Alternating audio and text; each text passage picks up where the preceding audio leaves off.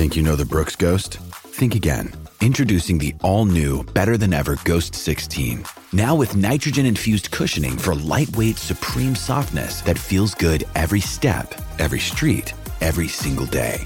So go ahead, take your daily joyride in the all-new nitrogen-infused Ghost 16. It'll turn your everyday miles into everyday endorphins. Let's run there. Head to brooksrunning.com to learn more.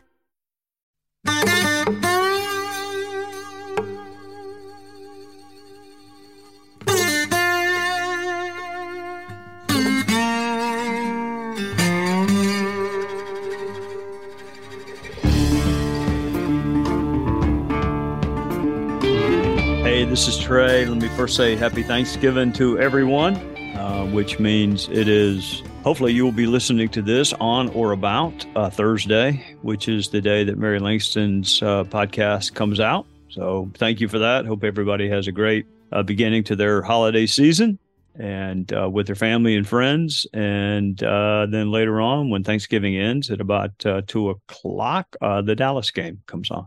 Now that sounds like a good day. Happy Thanksgiving, everyone. Like Trey said, you're probably listening to this on Thanksgiving or the day after, and we're grateful you're listening. Now, Trey, are you cooking anything? Am I what? Are you going to cook anything for Thanksgiving? Am I cooking anything? How long have you known me? A long time. That's why I'm laughing, but I'm sorry. What do you call it when you? I mean, I guess this is like cross-examination where you already know the answer to the question before you ask it, or maybe that's right. Called a rhetorical question. Well, that could be true as well. No, I'm not cooking. I do clean the dishes afterwards, but that's more. That's a hard job, so I know people appreciate that. You know, I'd rather do that than sit in there and talk about politics, which is usually what happens once everybody, finishes eating. They start talking about politics, and I think, I'd rather go wash the dishes. So that's what I do. I actually end up doing the same thing. It's not for politics. I just actually really like washing dishes. I'm very strange, so. But yeah, I will be doing the same thing. Yes, you are. No, we should just stop right there. No, that is very strange. I have an ulterior motive for washing dishes. You do it just because you're a good person. It never entered my mind to do it for that reason. I'm doing it to escape an inferno. I don't know about that, but I do know that this was a pretty good week for your teams, I hear. You know what, Mary Langston? It started off very, very poorly. Baylor blew a lead against TCU. I won't go into a lot of commentary on it because, I don't know as much about football as Dave Aranda, the coach, or after that game, I told Terry, I said, you know what? I mean, things are never going to change. I'm going to write out my will. I've kind of lost the will to live. Baylor had this game won. And they blew it away. And, I thought she was going to say, well, no, don't do that. She didn't. She said, well, let me know if you need some help. No, she did. She said, let me know if you need some help. I know it's been a rough college football season for you and we'll miss you, but let me know how I can help. So then I'm in this slough of despond until, I watched a few games, but South Carolina comes on and, we scored. And I told my wife, I said, well, you know what? We're not going to get shut out. I can tell you that. We scored. And then it was the most amazing. I have never, I love Shane Beamer. You know that. But I didn't think they were going to beat Tennessee like that. I just didn't see it. So shame on me for not having the same amount of confidence that Shane and the others had. I mean, I love him. I would love him whether they got beat. I mean, they could have gotten beaten 63-0. I still think he's the right person for the job, but I didn't see that coming. And then, Dallas looked amazing. And a little bit of that game I saw, because you may not know this, but I actually work on Sunday evenings. You know that? That's right. Usually you do know that because you're over here watching. Mm-hmm. And little known fact, not to dwell on sports too long, which I'm not sure you can, but for those who think maybe you can, the South Carolina women's basketball team went on the road and played at Stanford. Stanford's ranked number 2 in the country, and they won. So it was about as good a sports weekend as you could have until the United States got tied by Wales in the World Cup. Well, we're just going to embrace the good and keep going. It is Thanksgiving, so we will embrace the good. And then you get to watch football, what'd you say, at 2 o'clock? I know Thanksgiving ends at 2 o'clock. So I've been very, very clear about that. Easter ends at 2 o'clock. Mother's Day ends at 2 o'clock. because that's usually when my tea time is. But I'm not going to play golf on Thanksgiving. So it's just Thanksgiving ends at 2:00, and then you got to get ready for the Cowboys game at 4:30. Well, I think you may have moved up the time. I thought it was 3, or I could be remembering it incorrectly. Well, I hate to correct you in a public setting, but I think, in fact, it is the 4:00 game, but I could be wrong about that. Okay. I got you. Well, we have more sports later for you, Trey. We have a lot of great questions today. So I'll get started with those. We'll start with our question from Dan in Indiana. He writes, how did the mainstream media become so liberal, and who keeps it that way? Dan, where to start? Well, let's start with something positive. There are members of the media who take their job very seriously. There are reporters who pride themselves on being fair and do not let their personal views get in the way of their work. Maybe not that many, and definitely not enough, but there are some. So, truth be told, I have run into fair reporters even at Politico. I am not, on balance, a big fan of Politico, but there are actually 2 reporters there right now, one of whom I've had on this podcast and on the TV show. And I think that she really does make an effort.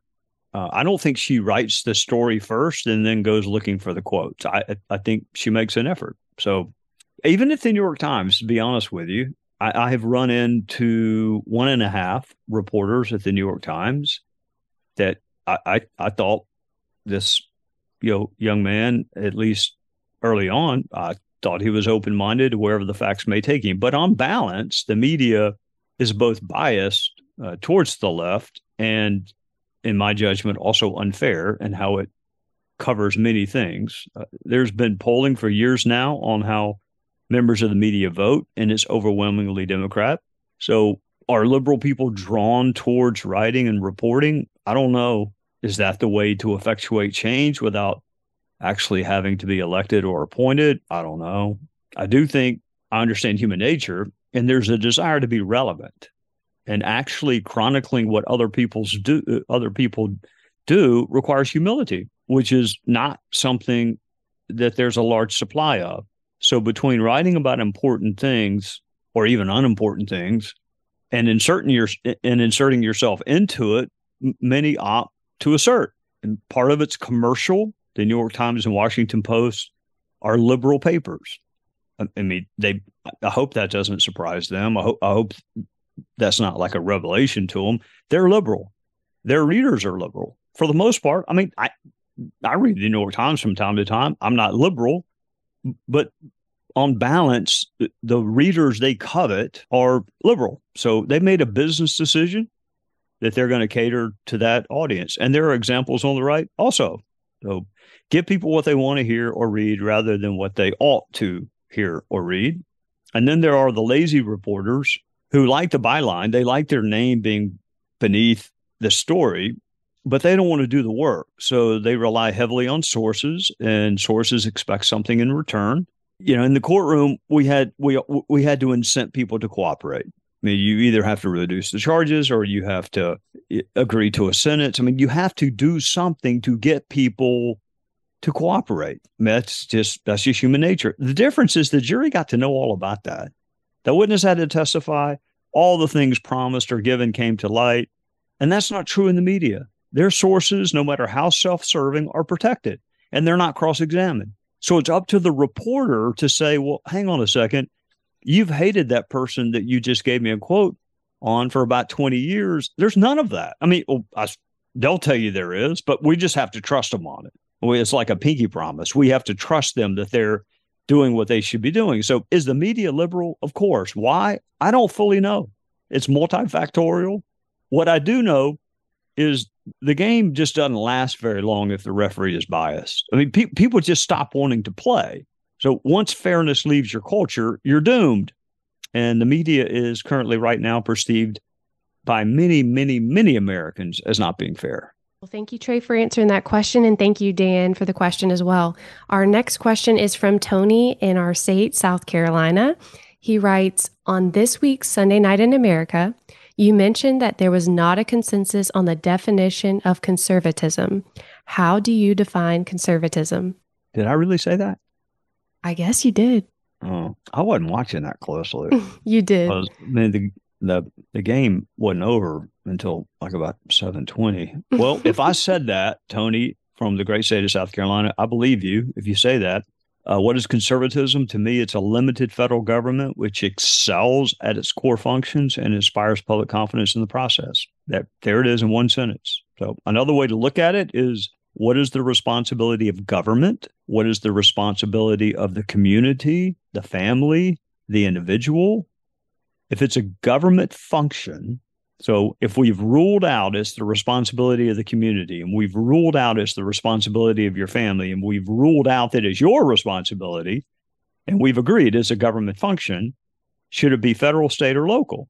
And among those things that we all agree are definitely governmental in nature, do they excel? Does the government excel in the way they discharge their responsibilities or their functions? Do they inspire confidence in you with their competence? So, I mean, it's a one-sentence definition. It's a limited federal government which excels at its core functions and inspires your trust and confidence in the process. That, to me, is conservatism. You didn't ask about populism. Populism is pretty easy. Just go find out what people believe, hire a pollster, find out what people believe, and repeat it back to them. It does not take a lot of ingenuity to be able to do that. To do that. Well, thank you, Trey, for answering that. And thank you, Tony, for your question. We'll answer more of your questions when we come back. Hey, folks, it's your man, Keyshawn Johnson, here to talk about Angie, formerly known as Angie's List, your go-to home services marketplace for getting all your jobs done well. Now, you might be wondering, what exactly is Angie? Well, let me tell you, it's the nation's largest home services marketplace, connecting over 150 million homeowners with skilled professionals to tackle any project, big or small. As a homeowner myself, I always have things I want to work on for my house, whether it's general home renovations or fun projects like putting in a pool. With over 200,000 pros in their network, Angie makes it a breeze to research, compare, and hire pros, ensuring every job is done well. Whether you're fixing a leaky faucet or planning a full kitchen renovation, Angie's got your back. And get this, folks, Angie's pros aren't just any old contractors. They're your neighbors, often running small businesses right in your community. Plus, they've been rated and reviewed by others in your area, so you know you're getting quality service. So why stress over home projects when you can turn to Angie? From finding the best price to scheduling a pro at your convenience, Angie's got you covered every step of the way. So get started today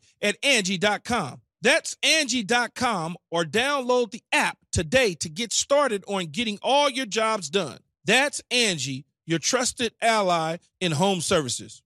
Our next question is from John in Nebraska. He writes, how and who picks committee assignments in Congress, and why is it not automatically based on length of service? Does leadership ability or likability matter? That's a really good question. There's a steering committee made up of members of the of Congress, and those members are elected by their peers. I'm not talking about elected to Congress; they're elected to be on the steering committee. We have regional delegates. I think South Carolina at one point was in with Georgia, and then Tommy Graves may have done it for us, and then we got moved to another region which included North Carolina. I think Patrick McHenry was our rep. They both did a great job. I mean, I never wanted anything, but I think they both did a great job. So some of the people on the steering committee are elected by their peers based on region. Some are there by virtue of their leadership position, like the speaker, the majority leader, the minority leader. So this steering committee, let's just say there are, 24 people on the steering committee? That's probably close to being right. 24 members of the Republican conference or the Democrat conference are on the steering committee, and they populate the committees. They pick the chairperson, and you have to try. You have to audition. You have to try out. You have to appear in front of the steering committee and kind of lay out what your plan is, what's your legislative plan, what's your oversight plan. How do you, plan to populate your subcommittees that are on your committee? I mean, I didn't have to do it for the select committee because Boehner just kind of reached out and picked you for that. I did have to do that for the oversight committee. You go in front of the steering committee. You also meet with them individually, and they quiz you. I mean, what's your plan? What's your agenda? What do you plan on doing? So, and then the steering committee, once they pick the chairpersons, then they have to populate the committees. And they use different factors, experience, acumen, interest, talent. Those are the kind of the characteristics you would all kind of expect. And then there are other factors, and I don't mean to be cynical about it, but this is just the way it works. You ask how it works. This is how it works. Mm-hmm. Geography. You're not going to put a bunch of people from the same state on a really highly coveted committee, unless maybe it's a state like Texas, if you're a Republican, or California, if you're a Democrat, where you just have tons and tons and tons of members. I think in the Senate, it's rare to find members from the same state that are in the same political party on the same committee. So geography matters.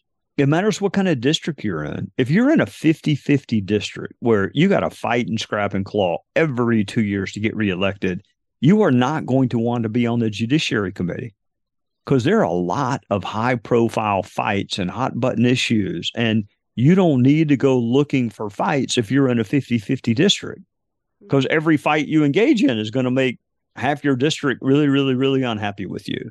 So if you're a doctor, energy and commerce, or veterans affairs, might make sense. If you have a background in intelligence or warfare, then armed services or intel. And then there are the committees which are more in the news. And if a member, quite frankly, covets fame, and that would be a couple of them, they may ask for that. The Oversight and Government Reform Committee, when I first got there, was not highly coveted at all. At all. I mean, you didn't have to fight with anybody to get on the Oversight Committee. I wanted to be on it because it was an investigative committee. And the chairman at the time went and approached me because of a background in investigations, asked me if I'd be interested in it. The one I asked for was Judiciary, which makes sense. Mm-hmm. But now people really, really, really want the Oversight Committee because they don't have tremendous legislative jurisdiction. They have some, but not tremendous. But it's where the television cameras often are. So the steering committee populates the committees. They pick the chairperson. The chairperson then, with the help of the leader of the party, picks the subcommittee chairs. For the little brief half minute that I was on the Oversight Committee, if memory serves me correctly, Jimmy Jordan. I would have definitely asked Jimmy to be a subcommittee chair. He may have been a subcommittee chair on Judiciary, and they didn't like you to be like multiple subcommittee chair, but Ron DeSantis was certainly a subcommittee chair. He did a really good job. There was something in his background, and he had the interest. Seniority matters once you get on the committee. It matters. But there are other factors that matter more. They don't always pick the most senior person who's, quote, next in line. And you also ask specifically about likability. It always matters. It is better to be a good person with a bad idea than a bad person with a good idea. That is politics in a nutshell. It is better to be a good person with a bad idea than a bad person with a good idea. And when I say better, your colleagues are more likely to go along with a bad idea if they really, really, really like you. I mean, hopefully they want, but I'm being a little bit hyperbolic. But if you're not likable, and there are plenty of people in Congress right now that may be on television a lot, but their peers cannot stand them. And they can't. The reason they can't stand them has nothing to do with conservatism. I mean, you stop and think, the two guys I think that had the most conservative rating in the House when I was there were John Lee Ratcliffe from Texas, whom I talk to all the time. I did then, and I do now. He was one of my favorite people in the world. And Kenny Buck from Colorado, whom I still talk to. Got a text from him a couple of days ago. Those were the two, according to the outside groups, two most conservative members. And they were beloved. So people don't dislike you based on how you vote. They don't dislike you based on your conservatism or your moderateness or your progressiveness. We like and dislike our colleagues the same way everybody listening likes and dislikes their colleagues. If it's a terrible person in a business setting, then they're going to be a terrible person in Congress. And there weren't that many, quite frankly, but the ones that were bad were like legendarily bad. So that's how committees are populated. It's a steering committee. Lots of factors go into it. interest, acumen, seniority is not the most important thing, but it does matter. And likability always matters. Well, thank you so much. And thank you, John, for your question. Our last one is from Kevin in Washington State. And he writes, I look forward to your next podcast. With a Dallas blowout this Sunday, you will certainly be in good humor. I liked it. It wasn't really a question, but it is a statement. Isn't that sad that people know you so well that they know your happiness rises and falls with how 51 people that you don't know play a game?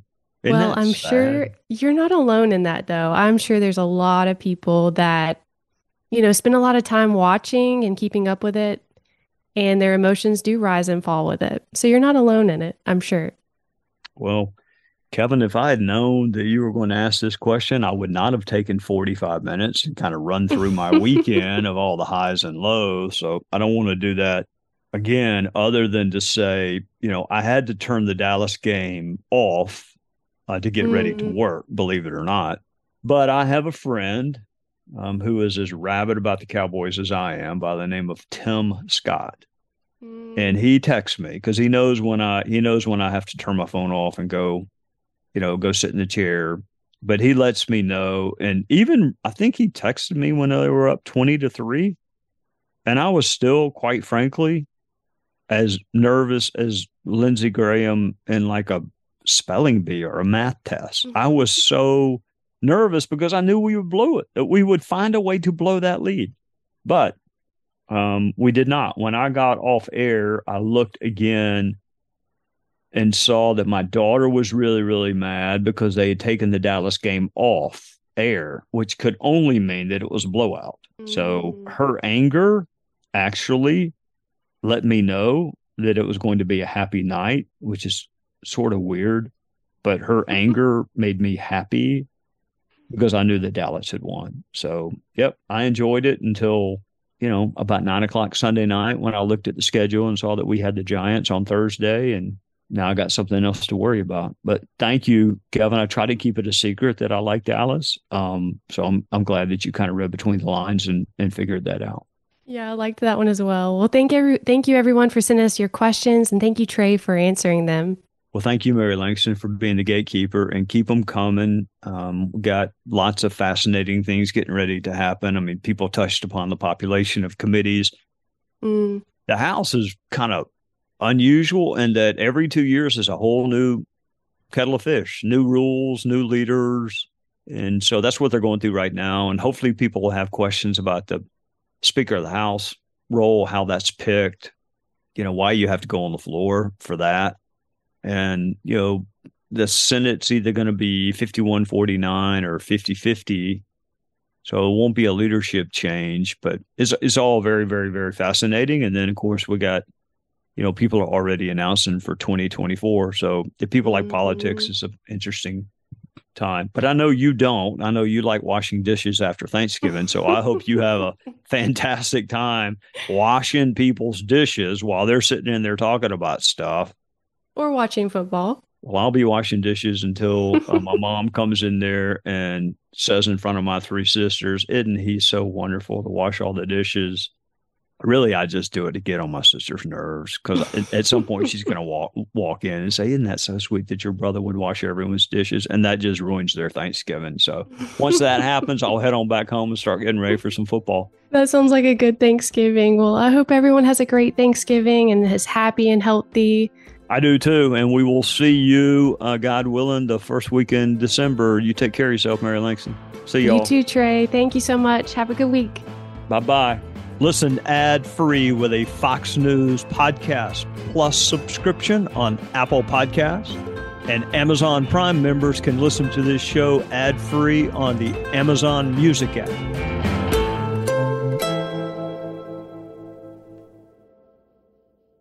I'm Charles Payne. Listen to my Unstoppable Prosperity podcast so I can get you making money right now. Whether stocks are hitting new all-time highs or in free fall mode, opportunities abound. So why are so many potential investors still sitting on the sidelines? In a new season of my podcast, I'm going to get you in the game. After 38 years on Wall Street, I'm ready to impart some lessons and get you invested in the greatest wealth-generating machine in history. Listen anytime, everywhere at foxbusinesspodcast.com or wherever you listen to your favorite podcast.